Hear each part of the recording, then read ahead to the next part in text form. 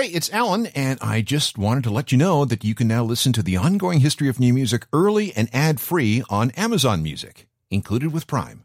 Another day is here, and you're ready for it. What to wear? Check. Breakfast, lunch, and dinner? Check. Planning for what's next and how to save for it? That's where Bank of America can help.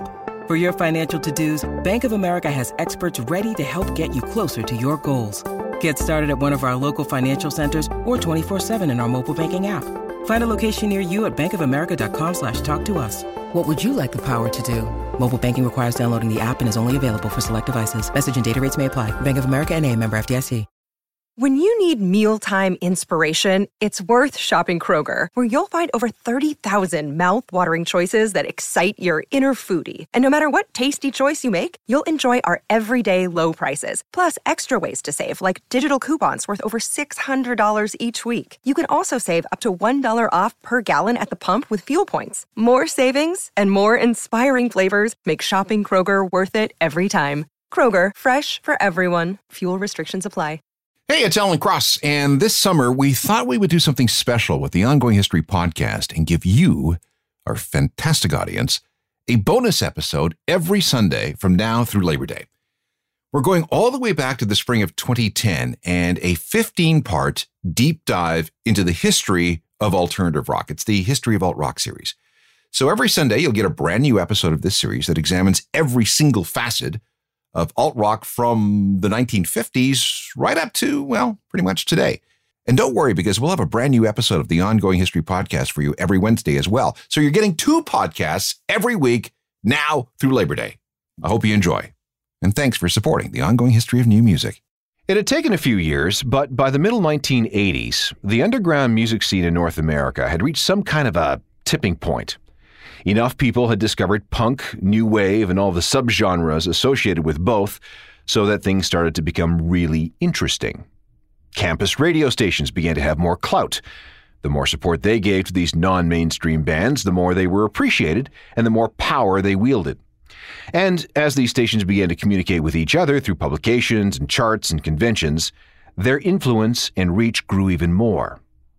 Turns out that a surprising number of people were actually really tired of whatever the mainstream rock industry was pumping out. And each day, the alternative scene, that's what we were calling it by the mid-'80s, attracted more fans who were only too happy to evangelize the epiphanies that had led to their conversion. Yes, college radio helped. So did all the bands willing to tour alt-friendly clubs.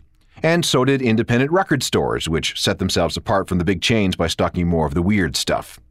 But we can't forget the role of MTV and any channel or any show that played videos from all those weird new telegenic bands from the UK. Now, if you spent any time at all watching music videos in the middle 80s, it was obvious that as interesting as the growing alt-rock scene was in North America, there was something just as interesting happening on that cold, rainy rock in the North Atlantic. And it was all happening so fast. This is the Complete History of Alt-Rock, Chapter 9.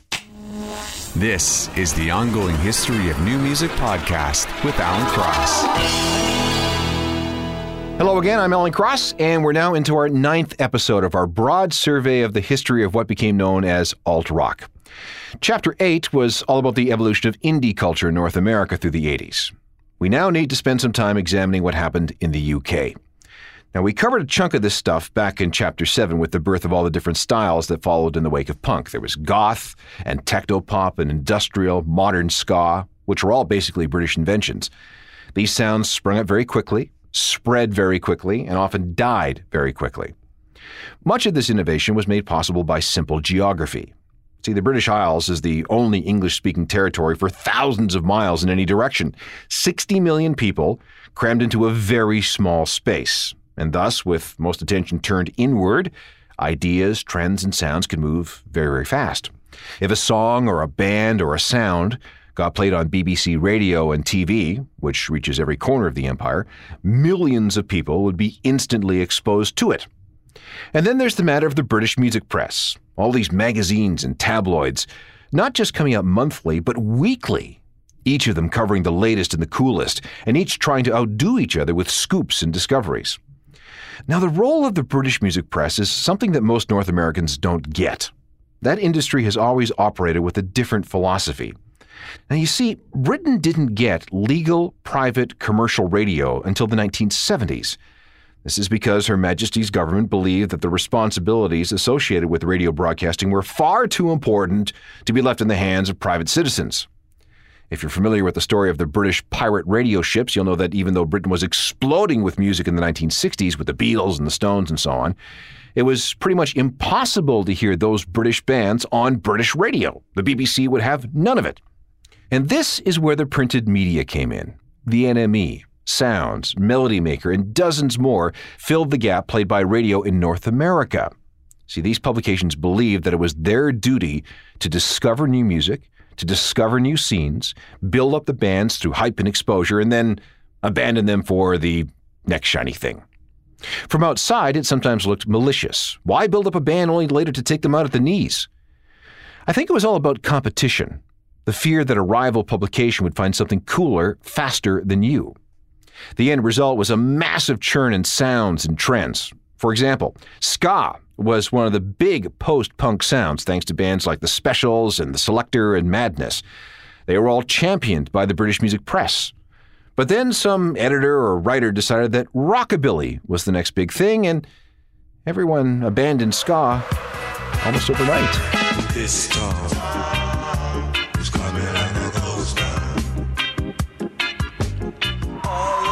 Now, to be fair, the end of the post-punk ska era wasn't entirely due to the British music media losing interest. The scene had become invaded by racist skinheads who undermined the racial harmony that had been one of the foundations of the ska revival from the beginning. Ska wouldn't die, but it would just lay fallow for a while. Another thing that spurred innovation in British music through the 80s were the dozens and dozens and dozens of independent labels that popped up. They were nimble and quick and able to get music into the stores and bands on the road much faster than a major label. And this is how we're going to tell the story in this episode. The development of British indie culture from the perspective of the record labels that helped make it happen. Let's take the story of Rough Trade, founded by a guy named Jeff Travis.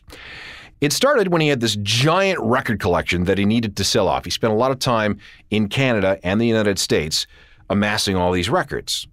And to get rid of them, he opened a record shop in London in 1976. And by 1978, that record shop had grown into a record label. Rough Trade was all about finding new and exciting post-punk bands.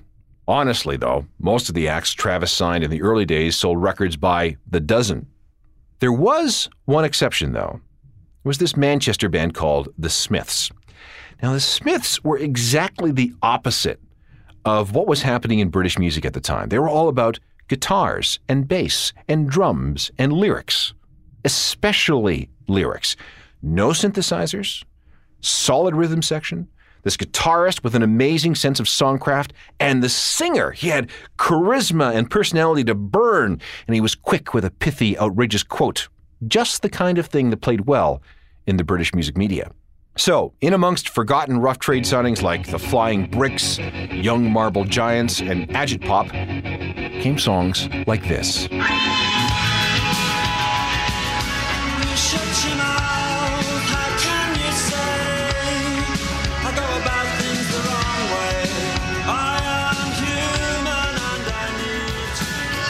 The Smiths with How Soon Is Now from 1984. Unbelievably, that was originally a throwaway B-side, but it ended up becoming one of the defining alt-rock songs of the 80s on both sides of the Atlantic.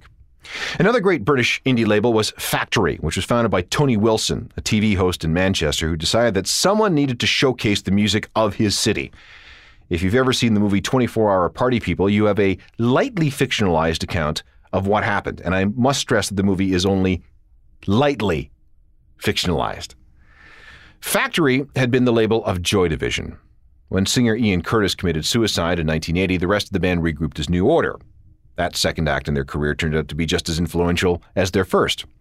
See, New Order created a bridge between dance music and post-punk indie culture. Their Joy Division heritage made their coolness unassailable, unquestionable. Same with their indie credentials. But their worldwide success and the way they changed alt-rock forever was due to an accident of laziness. I love this story. New Order hated doing encores. They just wanted to play the gig, get off stage, and drink. So one day they came up with the idea of just turning on Stephen Morris's drum machine and letting it go while everybody walked off stage as the punters continued to dance. This worked well, and many pints were consumed much more quickly than they otherwise might have been. Then, for a little bit of spice and to keep the audience at least a little interested, they got a sequencer, this new robotic device that could automate keyboards, and had it trigger something on Gillian Gilbert's synthesizers. Okay, this was starting to sound interesting. It was singer Bernard Sumner who came up with the idea of sequencing a line in from bass player Peter Hook. And suddenly, New Order had the foundations of this new song, and it was being played entirely by machines. Okay, the story is not done. New Order took this idea into the studio one day with the idea of recording something proper. The problem was, they were all loaded up on LSD. They managed to get all the tracks down, but they were so wasted that once their parts were done, the studio engineers were fed up with them and they just go across the street to the cafe, let us finish mixing the song in peace. When the song was done, it was released only as an 8-minute 12-inch single. It got some play on the radio, but it made its biggest impact in the dance clubs. See, at the time, people were dancing to songs like Physical by Olivia Newton-John and I Love Rock and Roll by Joan Jett. No one had ever heard anything like New Order before, and it rocked their world.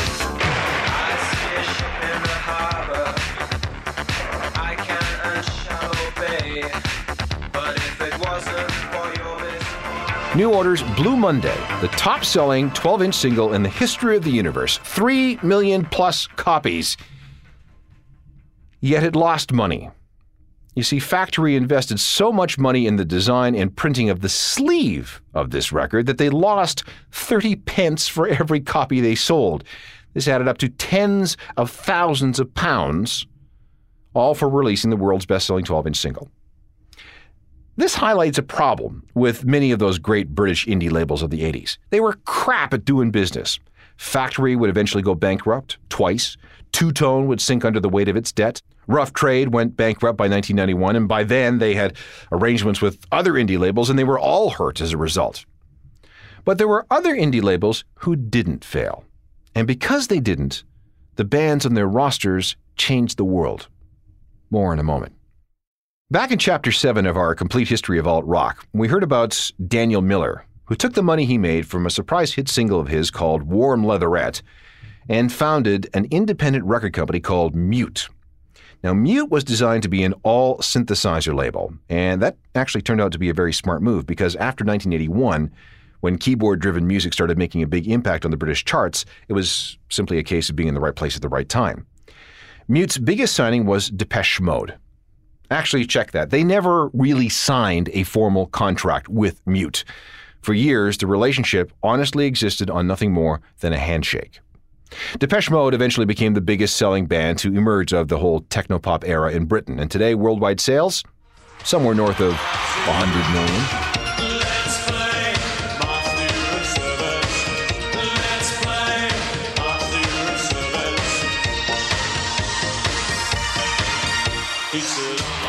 Another fascinating British indie label of the 80s was Creation. It was founded by a Scotsman named Alan McGee in 1983. And like Mute and Rough Trade and Factory and Two Tone, Creation carved out an important niche in the early 80s indie movement. McGee's best early contribution was signing the Jesus and Mary Chain, a Scottish group centered around two brawling, hard-to-deal-with brothers who believed that there was beauty and power in noise and feedback and fuzz. The Chain hated that guitar bands had disappeared, so they decided to make the most extreme guitar-based music they could. But the Chain could also write songs like this. This is from 1985. Just like honey, just like honey. The Jesus and Mary Chain with Just Like Honey, the single that established Creation Records as a force in British indie culture in 1985. Oh, and in case you didn't know, Alan McGee would later discover and sign another band to Creation Record that was also centered around a couple of brawling, hard-to-deal-with brothers. They were called Oasis. Despite its successes, Creation did have its money issues like a lot of these other labels, especially after one of McGee's proudest signings, My Bloody Valentine, turned in a record that was so expensive to make that it nearly bankrupted the label. McGee eventually sold to Sony Records, so don't worry about him. He's just fine. Beggar's Banquet provided another key ingredient to the indie record culture in Britain in the 80s. Like just about every other label we've covered, the company's creation was inspired by the DIY attitude of the original punk rock movement. Beggars came together in 1977. But unlike many of the other labels we've mentioned, Beggars never, ever went out of business. They maintained a carefully groomed roster, balancing out the fringy stuff by being just successful enough with a few groups. For every group like the Lurkers, there was a Gary Newman. Making up for the Bolshoi was Bauhaus. And God bless Nico, but thank God for the Cult.